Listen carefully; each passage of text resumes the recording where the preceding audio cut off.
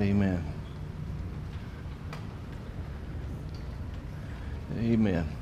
I encourage you to take your Bibles and turn with me to Galatians chapter 3.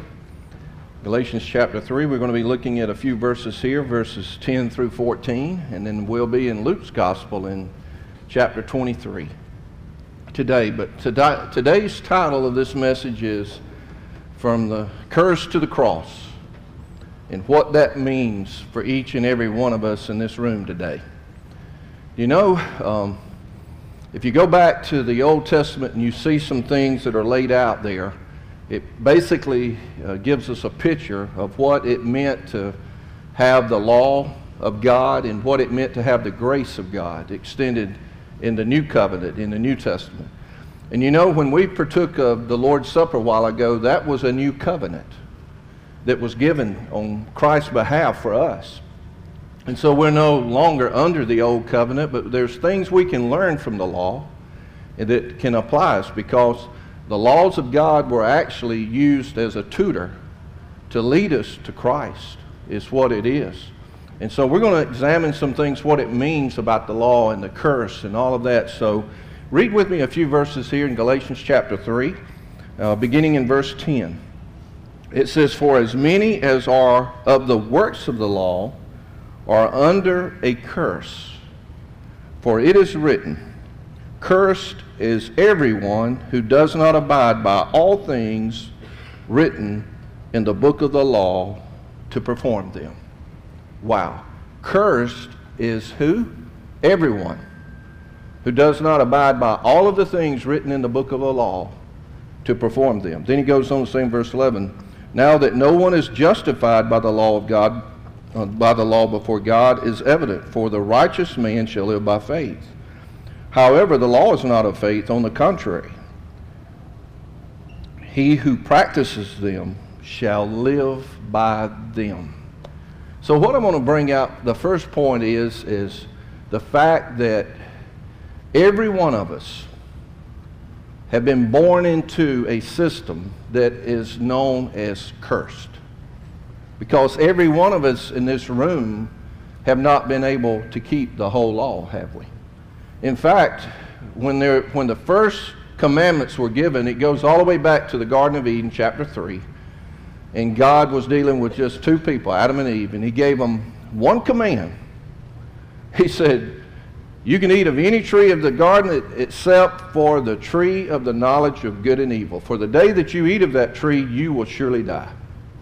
So they only had one command to keep, and that was that one. Okay, and you know, we all might go, well, that should be pretty easy to keep, just one. And then later on, we know with Moses, the Big Ten came, but you know the Jewish customs of keeping the law, there were over 600 laws that had to be kept. In fact, James points out in chapter 2 of his book, James chapter 2, verse 10, he says that if you don't keep all of the law and keep every one of them, you're guilty of all. If you commit a sin in one of them, you're guilty of all. And that's what James said.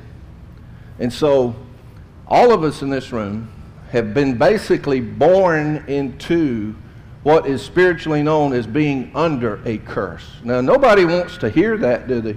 Oh, you're under a curse. Oh, that don't sound too good. If you go out in the world saying, "Do you know you're cursed? You're under a curse," people don't want to hear that. But cursed is everyone who does not keep the law and keeping all those rules and regulations. And aren't you glad that being in a relationship with Jesus Christ, you don't have to keep all the laws anymore? Amen? Anybody? That was a moment right there, y'all.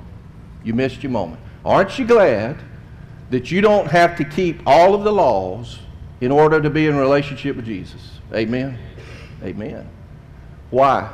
Because the law demands perfection. The law demands perfection. In fact, Jesus, when he approached that rich young ruler, and he said, the rich young ruler said, "What must I do to be saved?" And Jesus pointed out several of the commandments to keep. And the man said, I've kept all of them from my youth up. He didn't want to even admit that he had blown any of them. And then Jesus got to the heart of the issue. He said, okay, well then go take everything you have, sell it, give it to the poor, and come follow me. He missed out on the greatest deal of his life because he wanted the temporary things of this world compared to the eternal things of God. He lost it that day. But you know what? He didn't realize, too, that he was a sinner. Romans chapter 3, verse 10 says that we have all sinned. There is not one righteous, no, not one. Now, how many in this room did somebody have to teach you how to sin? Did somebody have to teach you how to sin? No. Why? Because as David said, we were born into sin. I saw a mama getting on to one of the little boys in the hallway today. And I said, boy, quit acting like your daddy. And she said, thank you. But you know what the truth is? We all have been acting like our daddy. And our daddy was Adam. And we're all descendants from Adam. And Adam willfully took of the tree of the knowledge of good and evil. And because of him, we are born under the curse. Now, that's not the good news, is it? You're cursed. You're born under a curse, and it says, cursed in this verse is everyone who does not abide by all things written in the book of the law. So we see all the way back in Genesis 3, there was a tree that was involved in the curse, and that was, if you eat of this, you're going to be under a curse, the tree of the knowledge of good and evil. And now we come to the New Testament, and we see another tree. We see another tree. And it's actually the tree that is the answer to the curse. It's God's answer to the curse, y'all. In this tree that we're going to be looking and talking about in a moment, because look back with me at this text, because verse 13 is so rich you need to almost underline every word in this verse. Pick up with me. It says, Jesus Christ redeemed us from the curse of the law, having become a curse for us, for it is written, cursed is everyone who hangs on a tree. Did you get it there? Jesus, yes, was put on a tree. He was hanged on a tree. And why was he there? Have you ever thought about why did God put 3 crosses that day on Golgotha? Why were there 3? Jesus could have been up there by himself. But if you remember, and Jesus could have been on one side or the other, but he was placed in the middle. He was hung between 2 thieves. And the Word of God says, cursed is everyone who hangs on a tree. So in other words, Jesus was cursed that day for the Romans who hung him on a tree. And why did he do it? He did it in order to redeem us from the curse of the law. That's why he did it. Now that's exciting news, church. That's what fires me up. Jesus became the curse so that I now am not under a curse. Whoo! That's a moment, y'all. That's a moment where you go, thank you, God. I am no longer under the curse. But you know, there's a whole world out there that's still under the curse, and they don't even know it. They don't even know it. But Jesus, because he did this very thing, that word redeemed, y'all, means this. It means to buy, to purchase, to recover, to make payment for, to buy for oneself. In other words, Jesus purchased you and me. He redeemed us. He paid for us. He bought us, is what he did. And why did he do that? Because he knew we were under the curse of the law and we had to be bought and paid for. Perfection is what the law requires. And listen, I'm going to say, by the way, if you're looking for the perfect church, we're not that. We're not. If you're looking for the perfect pastor, I'm not that. I can tell you that. You just ask my wife. She'll tell you real quick, oh no. But if you're looking for those things, there is no perfect thing. But I always say it this way. I'm not perfect. I'm forgiven. Amen. I'm not perfect. I've just been forgiven. And that's the most important thing. Because if you have not received Jesus Christ as your Lord and Savior, you are under a curse. I don't want to hear that. I know you don't want to hear that, but it's the truth. You're under a curse until you acknowledge the one who became a curse so that you could be redeemed and purchased. That is the message coming into Easter. That's why Jesus was on the cross. You know, I had the privilege, Friday morning I was getting ready to go out and cut some more grass. I cut a lot of grass this week. I was on vacation the week before, so there was a lot of grass to be caught up and cut. Okay? I was getting ready to go cut some more, and I heard a little knock, knock, knock at the door. And I looked, and I thought, who is that? I thought it was my neighbor. My neighbor's coming over, and he's saying, we're going to get ready to plow the ground. We're going to get the garden ready. I thought that's who it was. And I looked up, and there was two ladies. And guess who they were? Guess who they were? They were the witnesses. And guess what I got to do? I got to witness. I was like, hallelujah. Lord, you're bringing them to me. I was about to get on the tractor cut, but some of y'all might be going, oh, just don't go to the door. Don't talk to them. No, you know. But listen, they began to tell me what the Bible says, and I said, listen, let me tell you what the Bible says. So we had a great dialogue. And you know, the one person, that one lady, she gave me a compliment. After I told her I was a pastor, and I was a pastor of Gratis Church, I said, welcome to Gratis. And I asked them where their church was. One was in Winder, one was in Covington. And so I shared the gospel with them. And the one lady, after I told her pastor, she said this. She said, well, let me tell you this. Most pastors are just ugly to us and just are mean, and they shout at us and all kinds of things. And she said, you have been the kindest pastor that we've ever talked to. And I said, you know, that's not I. It's Jesus, because he loves you. It's him. It's not. In fact, the word says it's his kindness that leads us to repentance. And I said, I can't argue you into heaven, and you can't convince me that what I believe is not true. I said, but I want you to know God loves you. See, Jehovah's Witnesses don't believe that Jesus hung on a cross. They believe he hung on a stake. They don't believe he was pierced and wounded and nailed to a tree. They don't believe in hell. They believe the kingdom's going to happen here. So I got to share with them, why was Jesus on that cross? It's because he loves you. And he came to die for you. And see, I was already prepping this message. I knew. But I didn't say, you're cursed. I didn't tell them that. I just showed kindness and love to them at that moment. And then they got in the cart and went on away. And I'm sure they wrote down, do not go back to that house again. I'm sure they did. Because I hope they do, because, man, I'll have another message ready. You know, but you know what you have to do is you have to pray for them, because the God of this world has blinded the minds of those who don't believe. And you have to pray for them that they come to the knowledge of the truth. Because you know what the cross is? The cross is a message that is foolishness to the world.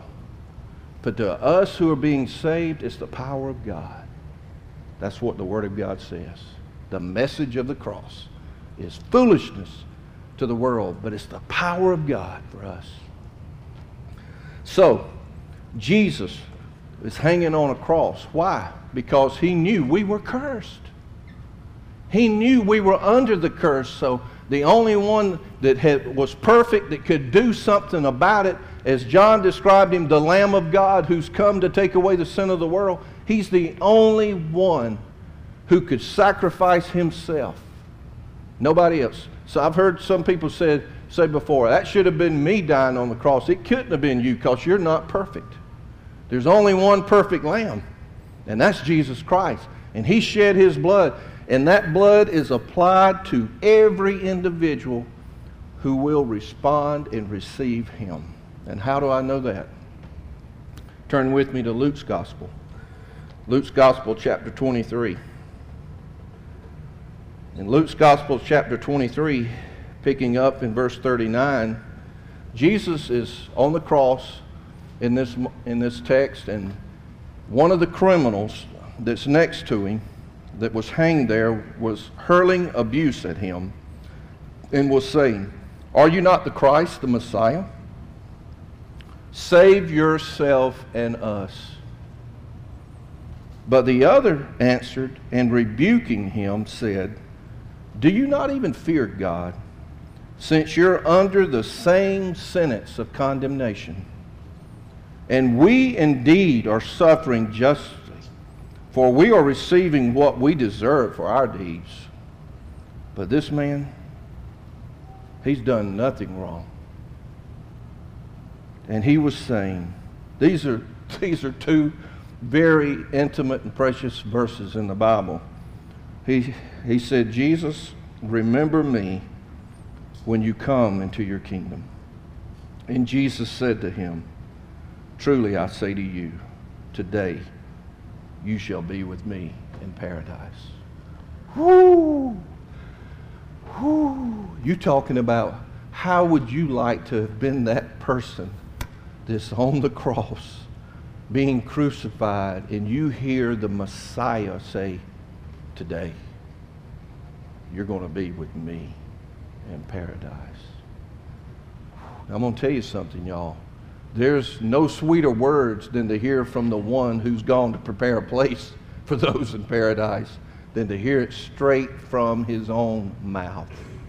You know what I've always said when it gets to the three trees? You had the tree in the garden that started it with the tree of knowledge of good and evil. Now you have the tree that's outside Jerusalem that's the answer to the curse, the answer to sin. And there's Jesus in the middle. Have you often thought, why was there three? I believe it's to show us. This one over here rejected. He cursed and said, "Hey, if you're the Messiah, you save us. You save others, save us too." But this one over here did not reject.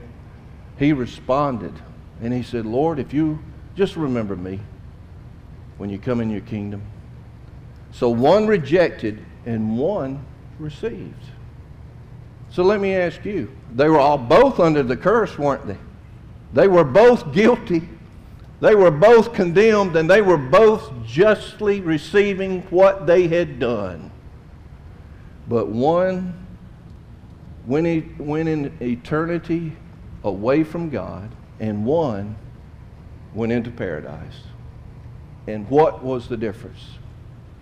How they responded to the one who was cursed and hanging on a tree for their behalf. It's the same for you and me, y'all. God could have easily just put Jesus on the cross by himself outside of Jerusalem that day. But he chose to show us a picture. There will be some who reject, and there will be some who will receive. And the question is, which one are you? Which one am I? I have received. Did I deserve it? No. Was I guilty? Yes. But did I receive it? Absolutely. And what have I been promised? I have been promised that I have been redeemed. I have been purchased. I have been bought. I have been paid for. And that's settled forever. I am no longer under the curse of the law of sin. You see, the law in and of itself is not bad. It's our disobedience to the law that's the problem. I said it this way. It's on the thing. The law reveals sin, but it could never remove sin. It reveals it, but it never could remove it. So Jesus, him who knew no sin, became sin on our behalf so that we who are sinners could become the righteousness of God. Whew, y'all, that is a total shift of who you are. So I ask you today, are you still under the law, under the curse? Or are you under God, under the grace of God, the blessing? Because there it is. There's a curse and there's a blessing. So which one are you under? Amen? You with me? You with me? Are you with me? Are you? Are you listening? Have you settled that? Have you taken care of that? Because that's the matter of life and death. If I'm okay and you're okay, what was Jesus doing on the cross? He was taking care of the curse, is what he was doing. Cursed is everyone who hangs on a tree. Thank you, Jesus, that you did that for me. Now I'm going to tell you about another cool thing, and this make me shout. Going over to Revelation chapter 22. I got to close with this one. It's Revelation chapter 22, very last book of the Bible, chapter of the Bible. And it's talking about the final tree. See, there's 3 trees that were there. There were 3 crosses that day, but there's 3 trees throughout the Bible. There's a tree of knowledge of good and evil. There's the tree at Calvary, and there's the tree of life. And what I want you to see is in this final tree in Revelation chapter 22. This is describing heaven, y'all. I don't know about y'all, but I'm liking it more and more. Amen?